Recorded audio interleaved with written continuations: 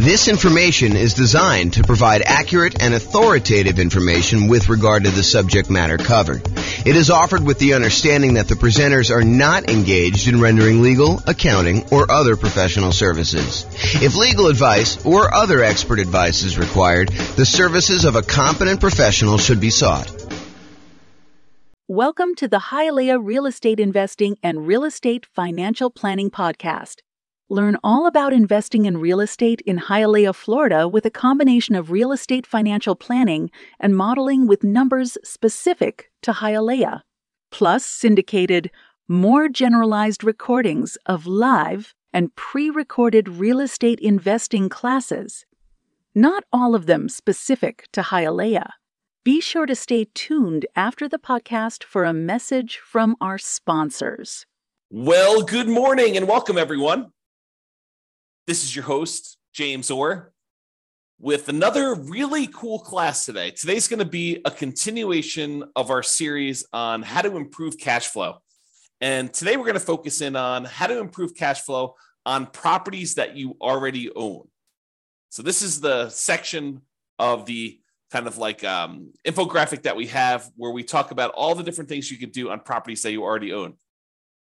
So this is the infographic I was talking about. So I've broken it down by stages, how to improve rental property cash flow or cash now. And we've broken it down by stages. The first stage is when you're searching for properties. And we've covered that in a previous class. We're not going to cover that today. The next stage is when you're financing the rental property. And we've already covered that in a previous class. And that's the largest section of options that you have for improving the number of ways to kind of increase cash flow. The second largest is actually today. But financing is the largest group of that. And we covered that in a previous class, so I'm not doing that. We've also covered how to improve property cash flow when you're thinking about which real estate investing strategy you're going to use, whether you're going to do lease options or house hack or things like that, get roommates, change the term of your strategy or whatever you're doing there. So those are all the strategy ones. The improving the property itself is a class we have that's separate than this. Then we've done the one on how to market a property. We covered that previously. That was the last version of this kind of series that we did, is all the different things you could do while marketing your property for rent. Today, we're covering all the different things about properties that you own. And then the final one that we've yet to do is all the different things you do when you're renting the property itself. And so that's another pretty hefty list, which we're going to cover not today, but another class. So today, though, we're going to talk about all the different strategies when you own a property. And I've kind of broken this stage down into 7 different subgroups. And so the subgroups I have, which I'll go into detail on each one of them, is things where you're talking about refinancing or paying off loans, things related to taxes on the property, although I've broken out depreciation as its own kind of dealio because I think it's that important. Then we have another kind of like subcategory of all the different things related to insurance, things related to making payments on things related to managing your property, and things related to maintenance on the property itself. And then, of course, the depreciation one, which I've saved for last, but it's arguably one of the more important ones, especially for the next year or 2 or 3, when we have this kind of like bonus depreciation stuff going on. So let's jump right into the covering things. So let's talk about things you could do on properties that you own to improve cash flow related to refinancing or paying off loans. So I have 3 different options on here. The first one is refinancing to extend the term of a loan on a property that you already have. I think a lot of folks focus in on improving the cash flow on the property that they're about to buy. But sometimes it's about optimizing the properties you already own before you go buy the current property, because sometimes you kind of paint yourself into a corner where you can't do certain things after you buy the next property. So for example, from time to time, and I think that's going on right now, you are limited in the number of cash out refinances or even rate and term refinances, if I'm not mistaken, on properties that you own, if you own a certain number of properties already. So if you already own, let's say as an example, 10 properties, it might be really hard for you to do a cash out refinance on one of your other properties. You almost need to pay off a property first, get down below the threshold that the lender requires, which I think is 10, but go check with your lender to find out what the current rule is. And then you'll be able to do your cash out refinance. So you may want to apply these changes before you go acquire another property, which may or may not move you over the new limit or whatever the current limit is. And honestly, these limits can change. So you may think, hey, look, I'm good until I get to whatever it is, 6, because I'm doing these specific types of loans. And then once I get to 7, then I'll need to worry about that. But while you're in the process of doing this, the rules change on you. And now you have to be concerned when you get to 4. So realize you need to start thinking about this and planning for it in advance. So one of the things you could do in order to kind of improve cash flow, not just on the property you're buying, but your overall rental property cash flow picture, a more holistic view of everything, not just the one property that you're buying, because improving cash flow on your whole portfolio does help you overall, even if you're just optimizing for each one individually. Sometimes it makes sense to look back at stuff you've already done and improve on that before you move forward. Okay, so let's say you have a property and you've owned it for a while, you paid down on the property, and the property value has gone up considerably. And you owe a lot less on the property now than you did when you first got the loan. So the payment was much higher because you used to have a higher mortgage balance, you used to have a higher amount that you were borrowing. And so the payment was based on that higher amount over a 30-year period.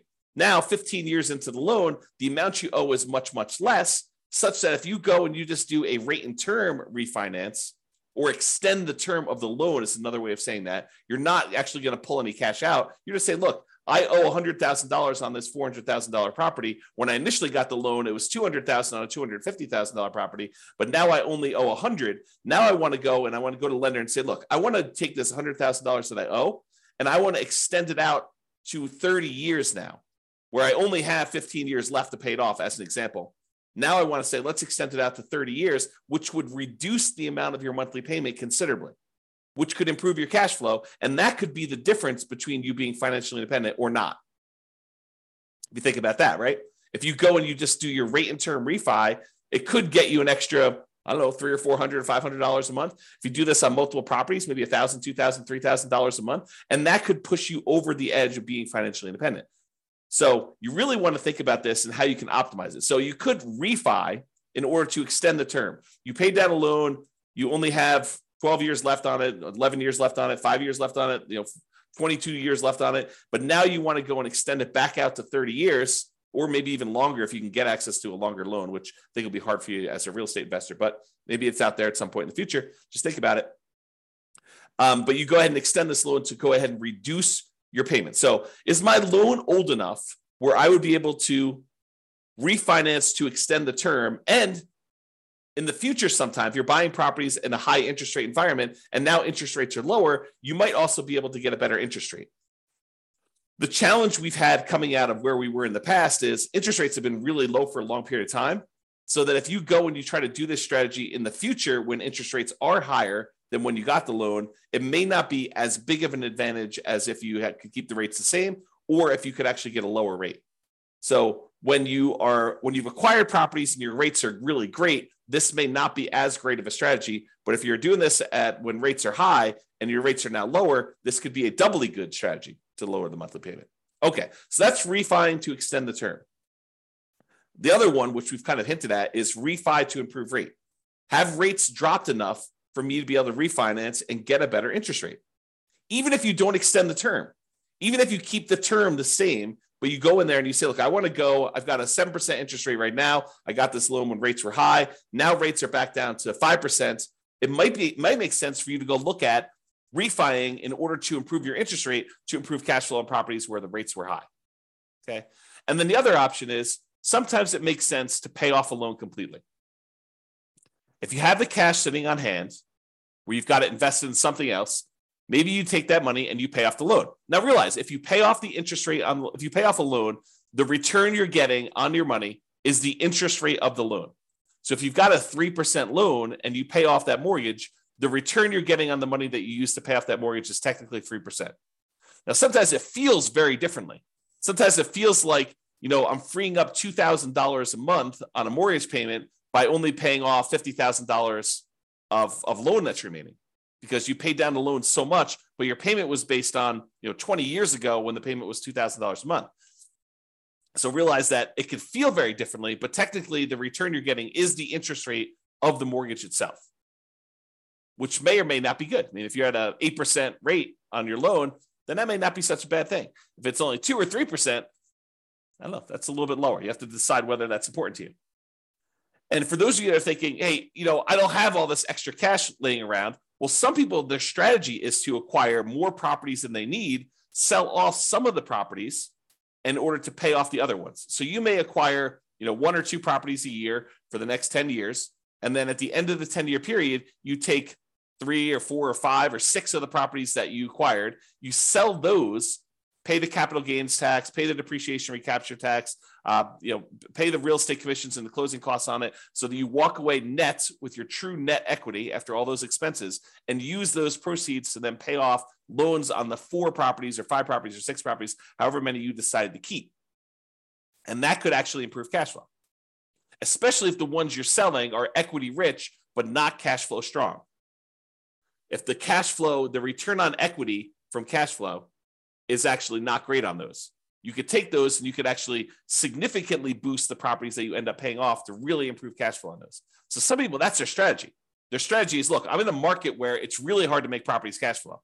What I really need in order to be financially independent at the end, if I'm kind of like looking forward to when I'm going to be financially independent, what I really need at the end is I'm going to need some free and clear properties, because these properties financed are not the most amazing at cash flowing.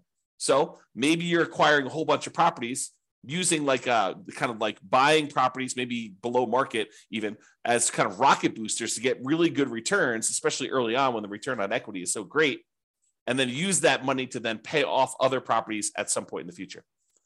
If you read the book Creating Wealth by Robert Allen, one of his chapters is about this strategy. And before you go run out there and buy it, his numbers are really old. It's a very dated book, and the math on them is not the most amazing. So, take it as you will. It's still worth reading, but just realize that, if you're thinking, oh, James recommended this, I'm going to go read it because, obviously the math's going to be really good and super clear, and the numbers are going to be, appropriate for today. They're not. Unless he's got a new version out that, to be fair, the version I'm reading is probably a 1990s version or something like that. It's on my shelf somewhere. Trying to see if I can see it. Yeah, it's down there in the corner if you can see it. But it's an older version that I have. So maybe he updated it. I don't know. If he has, definitely let me know. Okay. All right. So we talked about 3 options. Refi to extend the term, refi to improve the rate, and then pay off the loan completely might be an option where you can improve cash flow overall in your portfolio before you go buy something else. And the other reason to pay off a loan is sometimes some lenders may penalize you for having a certain number of loans. They may say, look, your interest rate is 1/4 point better or 1/8 of a point better for your first 4 loans. Once you get above 5, then we start hitting you with a small penalty on your interest rate. So if you pay off one of the loans, you may be able to get a better interest rate on the one you're getting to. Just kind of realize that may be a possibility. If it's not there now, it has been in the past, and it may come back. Okay. Let's talk about taxes. Kind of have 3 different options here about taxes. So number 1 is, can I correct incorrect information with the county assessor about the condition or characteristics of my property? Now, if they're listing your property as in like super premium condition and it's a 5-bedroom, and you know that it's actually a 4-bedroom and the condition's more average than it is super premium, you could go to the tax assessor and say, look, my property is not what you're saying it is in the assessor. And because of that, you're using different comps, which means that you're saying that the property is worth more when it's really not. So my taxes should actually go down because it's only a 4-bedroom and it's only of average condition. It's not of this super premium condition. And some tax assessors may send someone out to inspect the property. Some may take your word on it. Some may say, yeah, that makes sense to me. Here's the permit that we pulled when we showed that it was only a 4-bedroom. Whatever it is that they need to do, you may be able to get your taxes reduced, which by reducing your expenses on the property, that does improve cash flow, right? Income, all the income on the property minus all the expenses. So if we can improve taxes, we can improve our cash flow. If you have property taxes that go up, around here, we redo our taxes every 2 years. Your market may be different. Go find out from your local county tax assessor what the schedule is for redoing property tax assessment. Some redo assessments every time you sell a property. Some do it only every certain period of time. But if you go and you find out that they've raised your taxes and the taxes seem significantly higher than what you thought they should be, you can go and contest them in many markets and say, look, you're using the wrong comps. If you use the comps that I'm pulling here, my taxes are actually much lower than what you say they are. And they may or may not agree that, the automated system valued this incorrectly. We'll go ahead and make a change and you might save some money on taxes. Or they might say, no, the comps that we use are valid and our methodology is actually correct here and the taxes stay the same. Maybe you get some improvement, maybe you don't. I don't think it's a universal automatically granted, but you might be able to go and contest your taxes with a tax increase and try to save your money. Now, if you can go save, $50 a month on 10 properties, starts adding up. Starts really improving your cash flow if you could do this. And also keeping the taxes legitimately where they should be and not a little bit higher than where they should be will help you keep your taxes low overall. So you don't want to let your taxes be high and then next year they're kind of increasing from that point. You want to keep them where they should be by using the right comps, and hopefully the next year they won't increase it using the bad comps again. They'll sort of say, okay, yeah, we were wrong about this. We'll use the right ones in theory. And then finally, for taxes, vote. Vote appropriately for changes in taxes that affect property taxes. So if you're in a county and they're about to add a new tax to the kind of list of taxes that they charge you, and you have an option to vote for or against that, and it's something that you don't believe would add value that you're willing to pay for as a property owner, then vote appropriately. Vote to kind of protect your interests. So go ahead and consider that. All right, insurance. So we've got 5 different things related to insurance that we're going to talk about. First thing, who is being insured? Sometimes we buy properties with people who aren't necessarily the best credit risk people, and their credit scores are appropriately low. And so you got to be careful because part of your insurance premium is sometimes based on the credit score of the people that are being insured. So can you remove people who have really low credit scores that may be making your insurance premium higher than it needs to be? Or in some cases, adding someone who has really good credit could help lower your score, could help lower your insurance premium. Same policy, exactly same policy, but because someone has a good credit score or a bad credit score, it could actually change the rates that you're being quoted and that you'd be charged for that insurance policy. So realize adding or removing people from your insurance policy could improve or worsen the rate you're getting. And so talk to your insurance agent about that and whether you should remove someone from being insured on that or not. Next one, insurance deductible. So we've done a whole class on insurance, and I'm sure we'll do another one in the future. But the idea is you get to select how much of a deductible you're willing to pay before the insurance kicks in. So imagine you go buy an insurance policy and you say, look, for this insurance policy, I want a $10,000 deductible, meaning that I will pay out $10,000 before the insurance company needs to pay out anything. And so let's say there's a hailstorm and you need a new roof on your property and the roof's going to cost $17,000. The insurance company, instead of writing you a check for $17,000 when you have this hailstorm and you have this new roof that needs replaced, they might write you a check for $7,000 because you have a $10,000 deductible and you're responsible for that first $10,000, and then they cover the rest after that. Well, as you can imagine, if an insurance company, if you get an insurance policy where you're paying the first $10,000, that's going to be less expensive for the insurance policy than someone who has an insurance policy with exactly the same coverage where the insurance company pays everything over $1,000. So if they needed a new $17,000 roof, they'd be paying out $16,000 versus $7,000. So you could go in there and you could take on some of this risk yourself by having a higher deductible. Basically, anything under a $10,000 claim, you are basically saying you're going to cover that because the insurance company knows you're not going to make a claim if they're going to have to pay out nothing. You shouldn't make a claim if they're not going to pay out nothing, right? So realize you could adjust the deductible in order to change your insurance premium. Now realize this is putting you at a possible risk, and you need to weigh that risk and say, am I willing to take on that level of risk? And I think for me, it changes property to property. Like there are certain properties I have where I have much lower deductibles, and there are certain properties I have where I have much higher deductibles. Okay, but you have to decide what level of risk you're willing to take on yourself.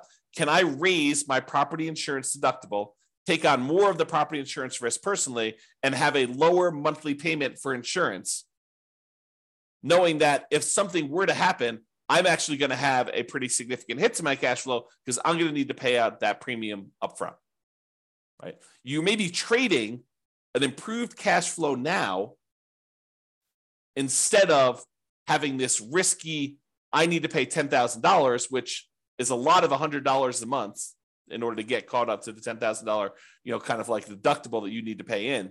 So you need to weigh those yourself.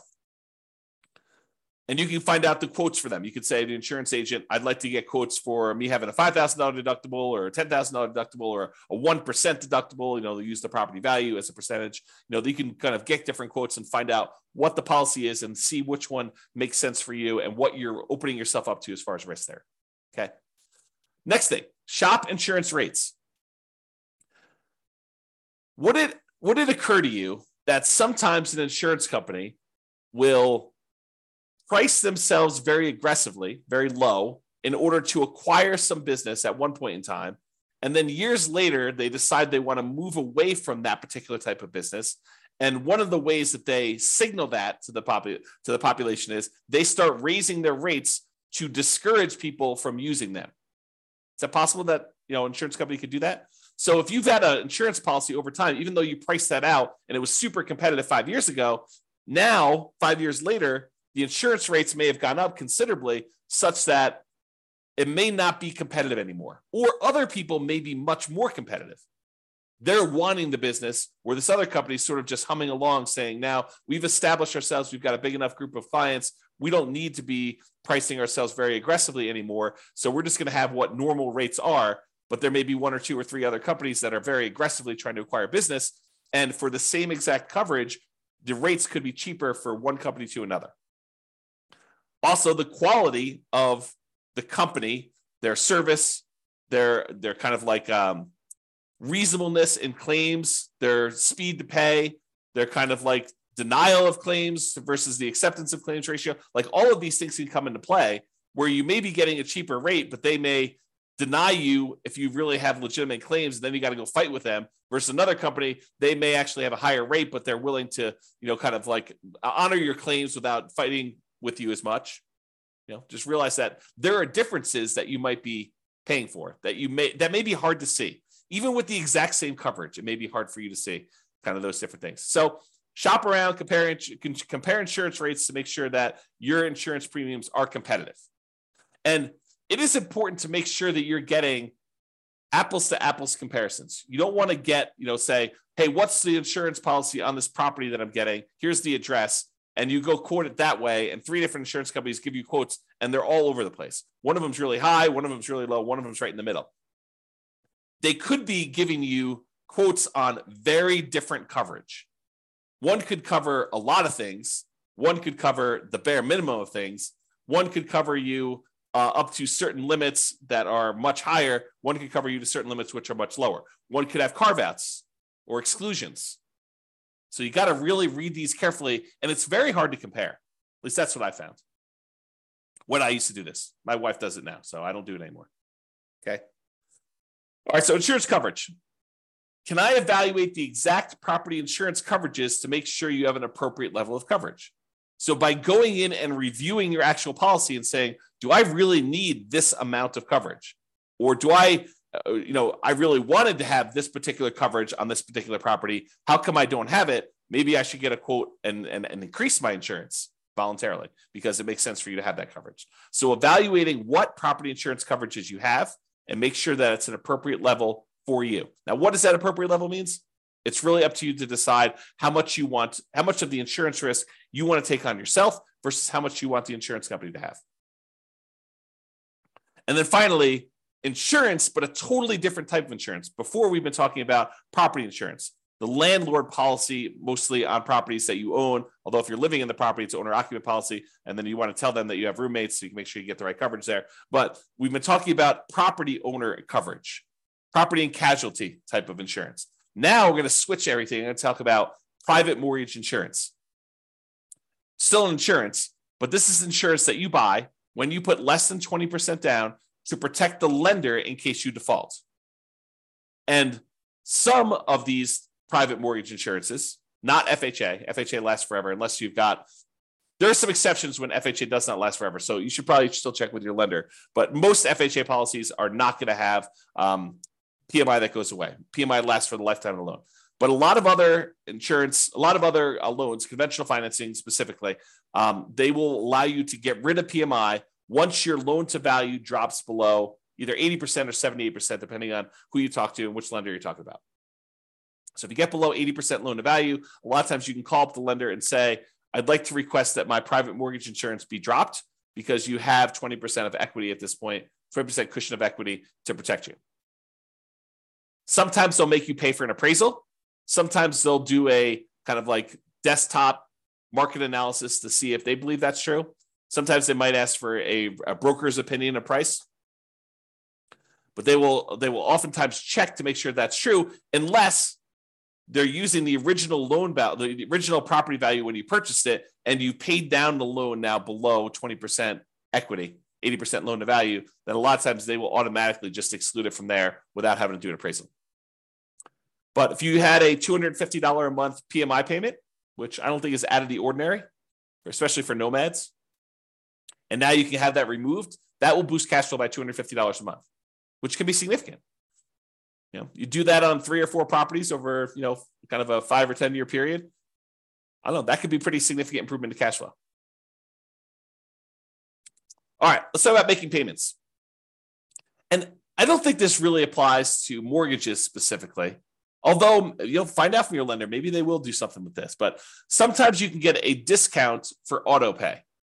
I've seen occasionally like a utilities company where they say, look, if you're on auto pay, we waive the $3 a month manual billing charge where they send you a bill. If we don't have to send you that, if we do it via email, then we will waive the $3 a month kind of like billing charge, and you can have a little bit less. This is not going to be a $100 a month type of savings, but if you have enough of them, it could add up a little bit. So can you sign up for auto pay on utilities or things like that to avoid a per bill fee charged by the utility providers or whoever the person doing the billing is? And then secondly, sometimes you can get a discount for early payments. For example, some HOAs will say, look, it's $600 a year if you pay quarterly, or if you paid all up front in advance, we do $550. And so you could save a little bit of money by getting a discount for paying things like HOA, or maybe your insurance will allow you to get a small discount if you pay all up front for the year in advance versus paying monthly. So realize that may be a possibility as well. All right, let's talk about property management. I'm going to give you 2 conflicting ideas right now because sometimes one's better and sometimes the other's better.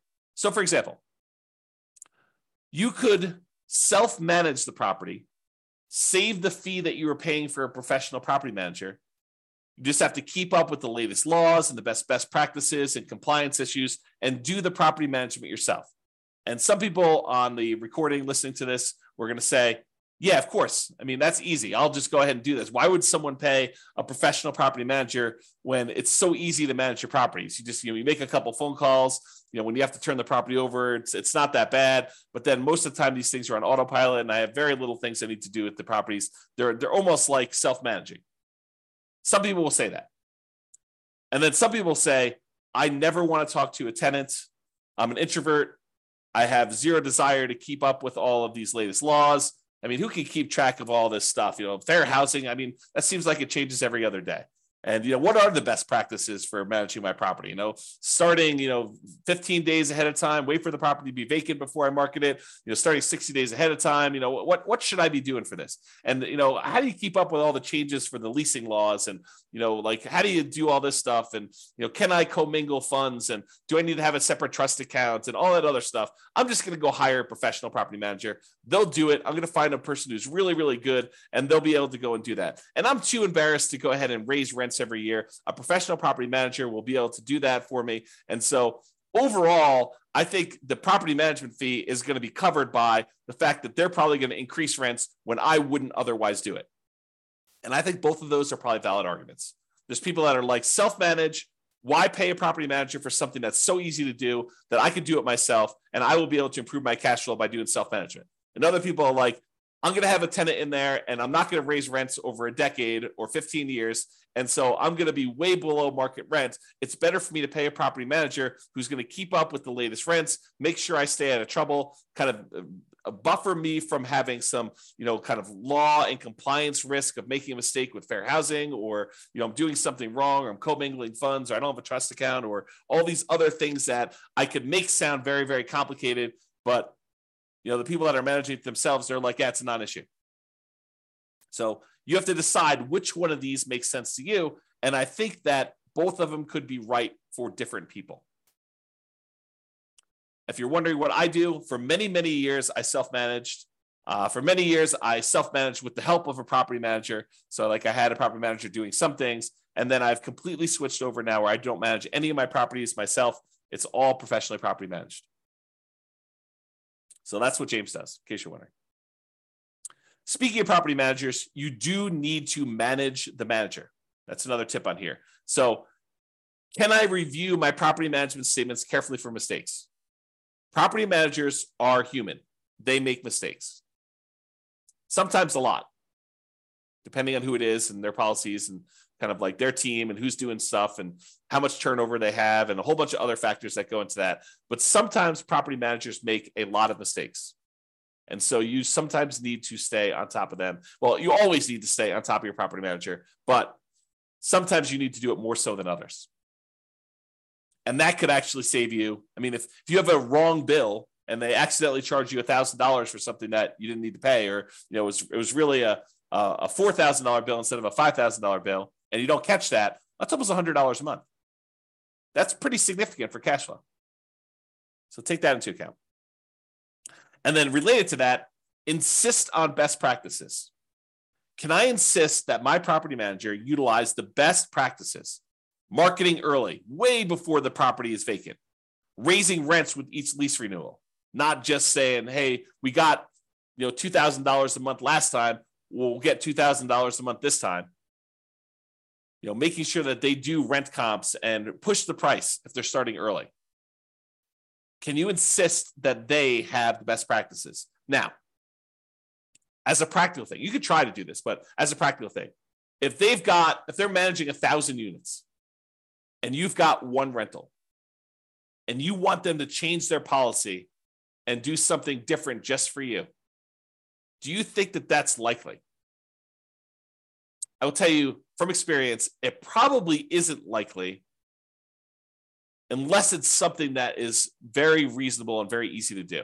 But if you expect them to change their internal policies to do something very different for you than everyone else, even though that may be the best practice, good luck with that. Now, change that up. You've got a property manager who has 300 properties under management, and you have 50 of them. You have 50 doors. Do you think you have some pull, some sway in getting something changed in their internal policies? I think you do. Okay, so take that into account. All right, let's talk about maintenance on properties. In general, I think it's better to maintain properties, keep them up to date, keep your tenants happy, reduce turnover. A properly maintained property should overall reduce turnover, and turnover can be very expensive.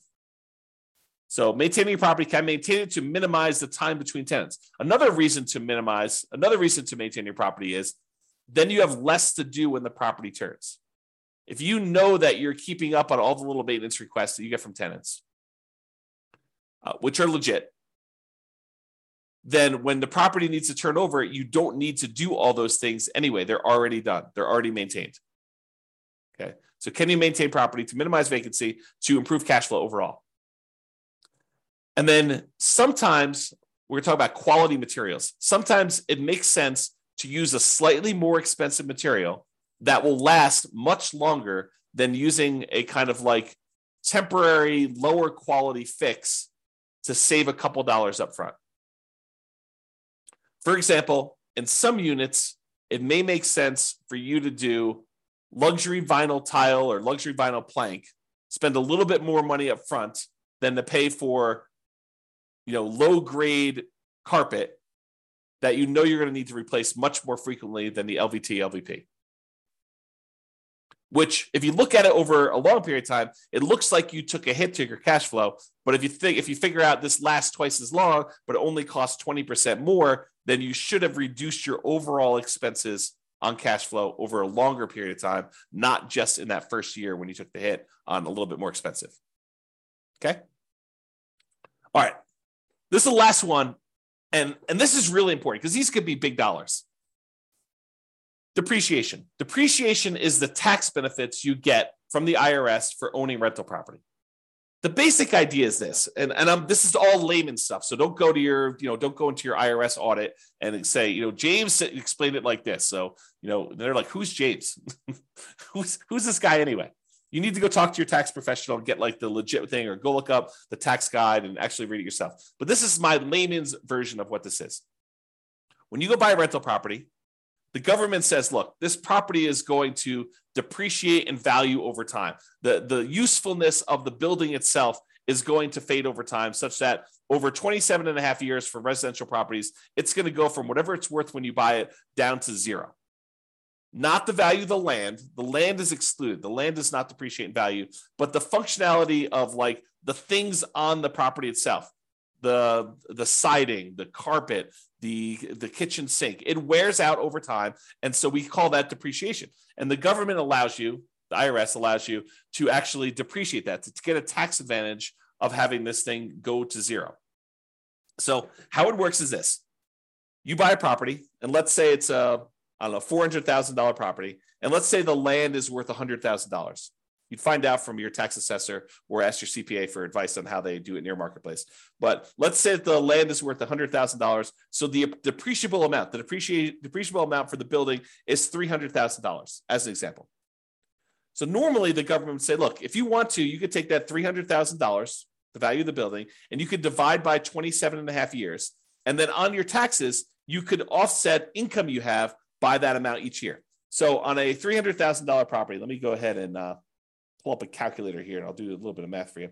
So $300,000 divided by 27.5. So they're basically saying you could take $10,909 and subtract that from the income.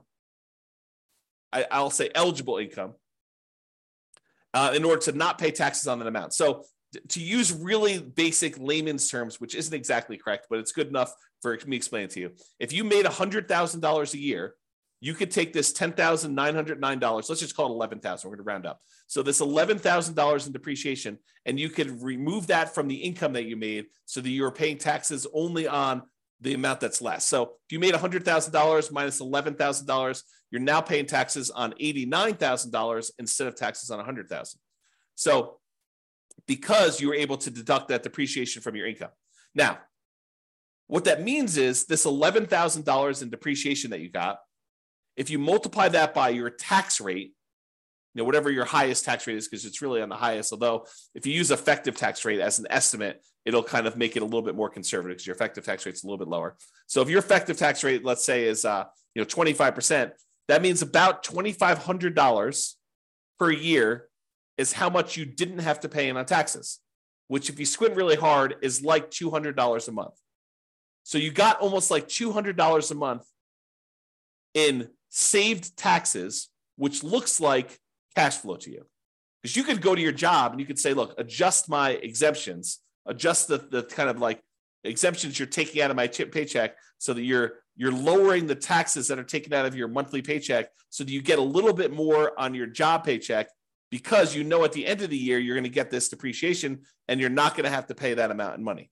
So you could say, look, go ahead and adjust my normal paycheck stuff, even though it's technically from the real estate. But so I'm paying less in the taxes on my paycheck. I get more money in each weekly paycheck or biweekly paycheck or monthly paycheck or whatever you're doing, so that it actually looks like cash flow to you each month. And you could go do that, adjust it so that it's about $2,500 for the year, about $200 a month. And that actually would improve your cash flow. So it is like improving cash flow, right? By getting this depreciation benefit, even though it's really a tax benefit that you get at the end of the year, it really is like getting cash flow, because you may just get it. If you think about it, getting in advance at the beginning of the year, you're paying last year. So it looks like this year's moving forward. Or if you want to take it out of your monthly paycheck, your weekly paycheck, or whatever from your job, you can do that as well. And there are definitely some rules for this, right? Like if you earn so much money, you have to defer it. You can't take it all at the same time. If you don't qualify for, the active real estate investor thing, then you might not be able to take it. So there's some rules to this. You got to go look at those and talk to your CPA or read them yourself to go into them. But this idea of being able to take depreciation is really important.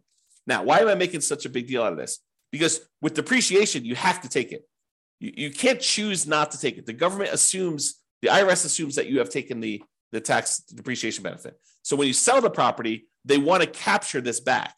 They want to take the benefit that you got and they want to charge you taxes moving forward, depreciation recapture tax. So they assume that you took it. It's not like if you don't take it, then you don't have to do depreciation recapture. That's not true. You have to do it. So if you got to do it, you might as well do it. So why am I making a big deal of this if you have to do it anyway? Well, there is an optional thing you can do. You could go to an engineering firm and have them go through your property and determine what the depreciation schedule is for each individual component instead of the depreciation schedule for the entire building. The really simple way to do it is you take the entire building, not the land, but you take the purchase price, you subtract out the value of the land, you get the value of the building, and you divide by 27 and a half years, and that is a simple way to calculate it. However, you could hire an engineering company to go into the property and say, oh, flooring, that's a 5-year depreciation schedule. So instead of taking this $3,000 building and depreciating everything over 27 and a half years, they break out each individual component into its real depreciation schedule. So flooring may be 5 years. So now they take all the value of all your flooring in your house and they say that whole value now, instead of taking that over 27 and a half years, we are going to take that over 5 years. And so that actually can make the amount of depreciation you get much earlier.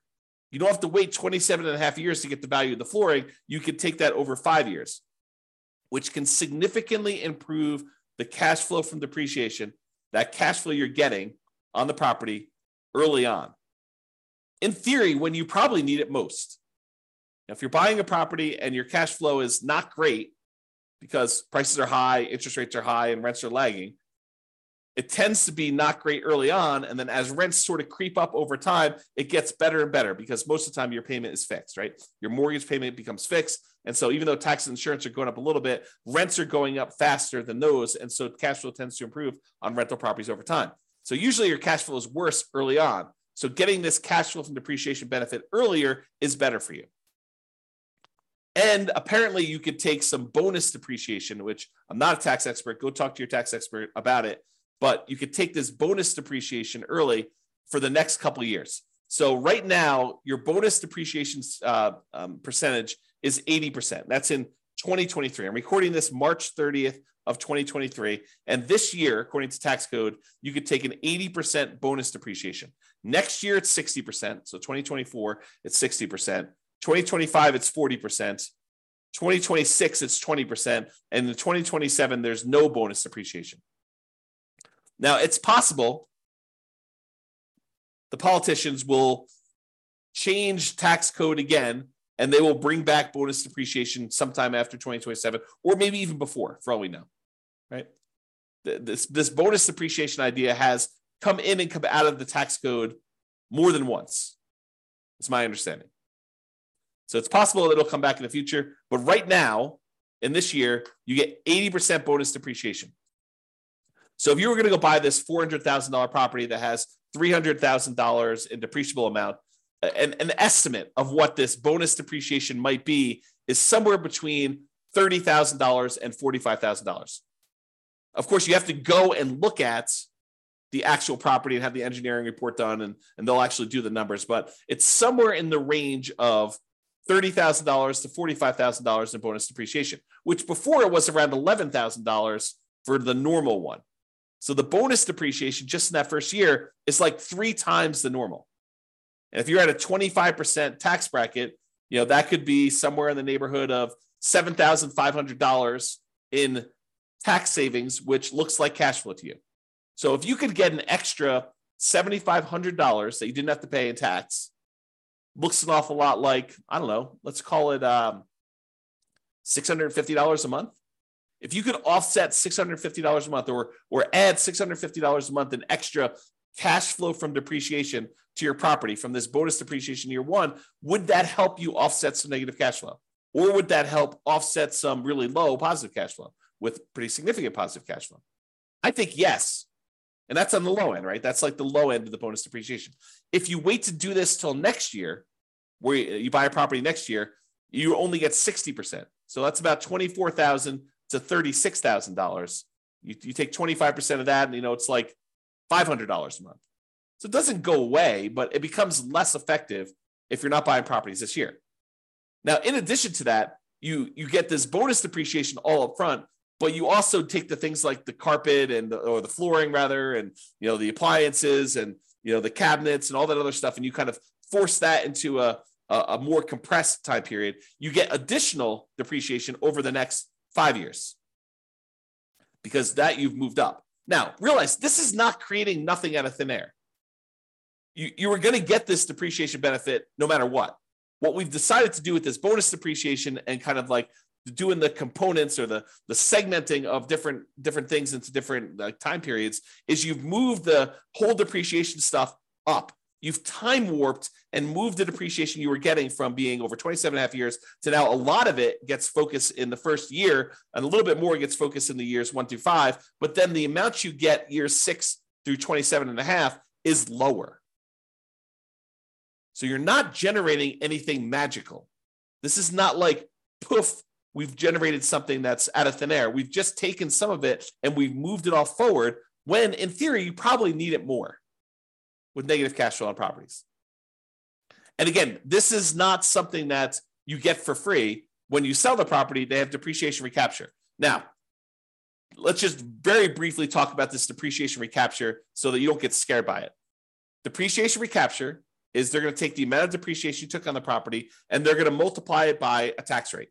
The max is 25% from what I understand, but the amount is really the amount of your tax rate.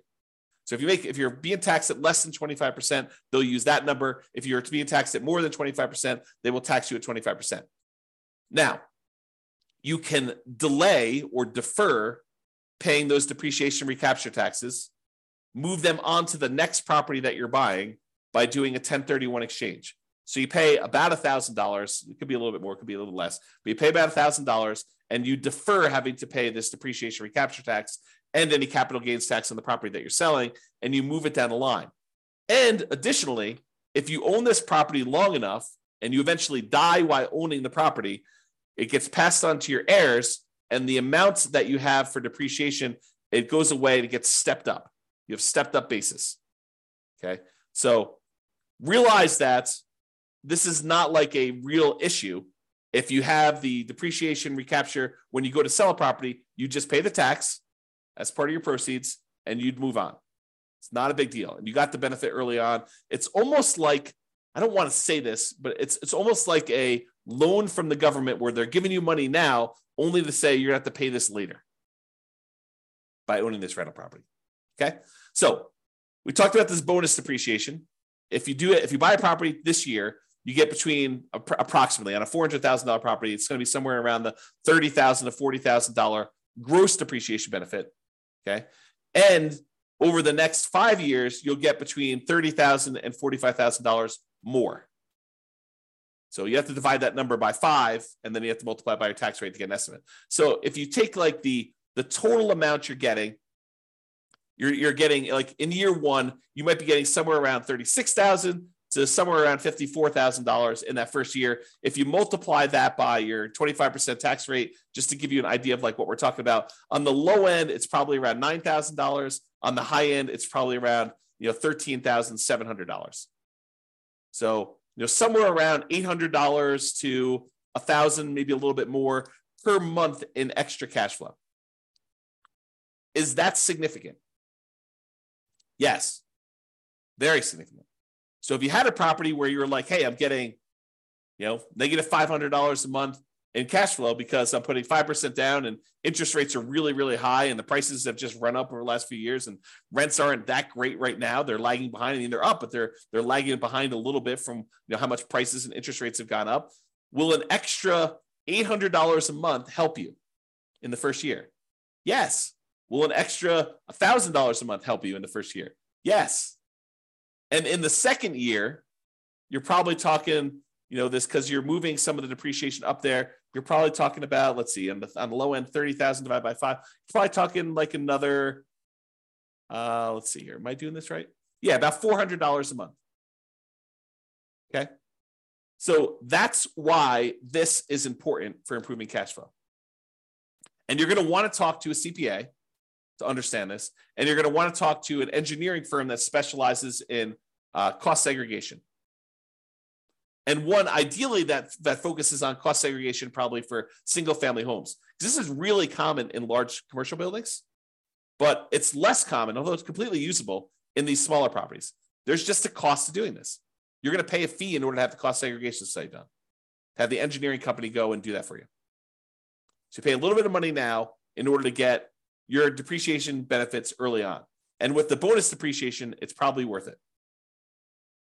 Okay? All right. So that's it. In conclusion, optimizing cash flow is about maximizing income and minimizing expenses. And today, I think we focus mostly on minimizing expenses, all the different ways to minimize expenses on properties. There are things you could do on properties you already own that will improve your cash flow overall. And I think that's what we focused on. It's better to take a more holistic approach and optimize at the various stages rather than just sort of like willy-nilly saying, oh, can I get more in rent? No, I'm done. You really want to think about this stuff in a better way, more holistic way. All right. That's all I got for you. Hope you enjoyed it. This has been James Orr. Have a great day. Bye-bye for now. With home prices up, mortgage interest rates up, and rents up, but not quite enough to counteract the higher prices and interest rates, cash flow on rental properties in Hialeah is harder than ever. Book a call with the Real Estate Financial Planner to apply our proprietary 88 strategies to improve cash flow on your rentals. See the show notes for a link to schedule your call and improve your cash flow today. If you're a real estate agent, lender, or professional in Hialeah that wants to help our real estate investor listeners, consider reaching out to learn about collaboration opportunities with this podcast. We'd love to add more value to our listeners by having you assist our investors buy, sell, and finance their real estate investments. See the show notes to schedule a call to discuss collaboration opportunities.